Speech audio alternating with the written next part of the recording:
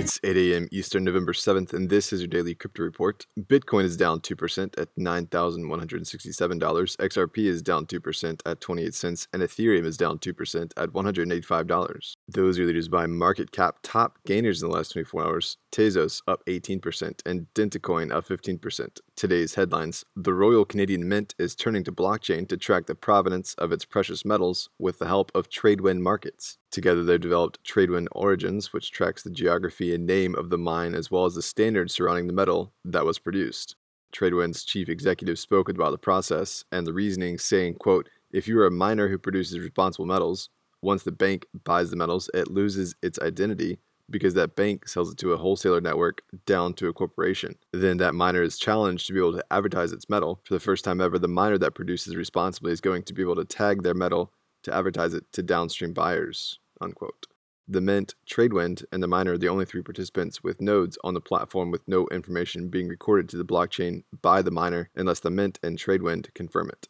Another initiative against exploitative mining: Ford, Volkswagen, LG, and Volvo are working with IBM's Hyperledger Fabric and the Responsible Sourcing Blockchain Network to launch a pilot program for the responsible sourcing of Cobalt. Cobalt components make up 10 to 20% of the lithium-ion batteries that car makers are keen on using.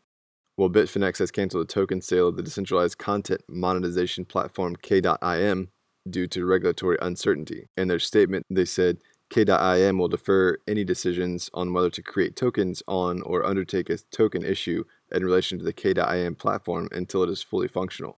K.im, which has already raised $2.5 million, is planning to be fully operational late in 2020 and will continue to build its platform. This would have been BitFinex's first sale on its relaunched token sales platform.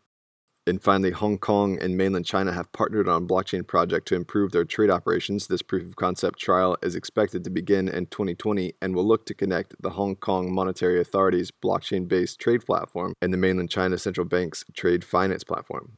The Hong Kong Monetary Authority said once a connection has been successfully established, it will provide firms in both places with more convenient trade finance services and enable banks in Hong Kong to expedite the expansion of their trade finance business. Well, those are leading headlines today.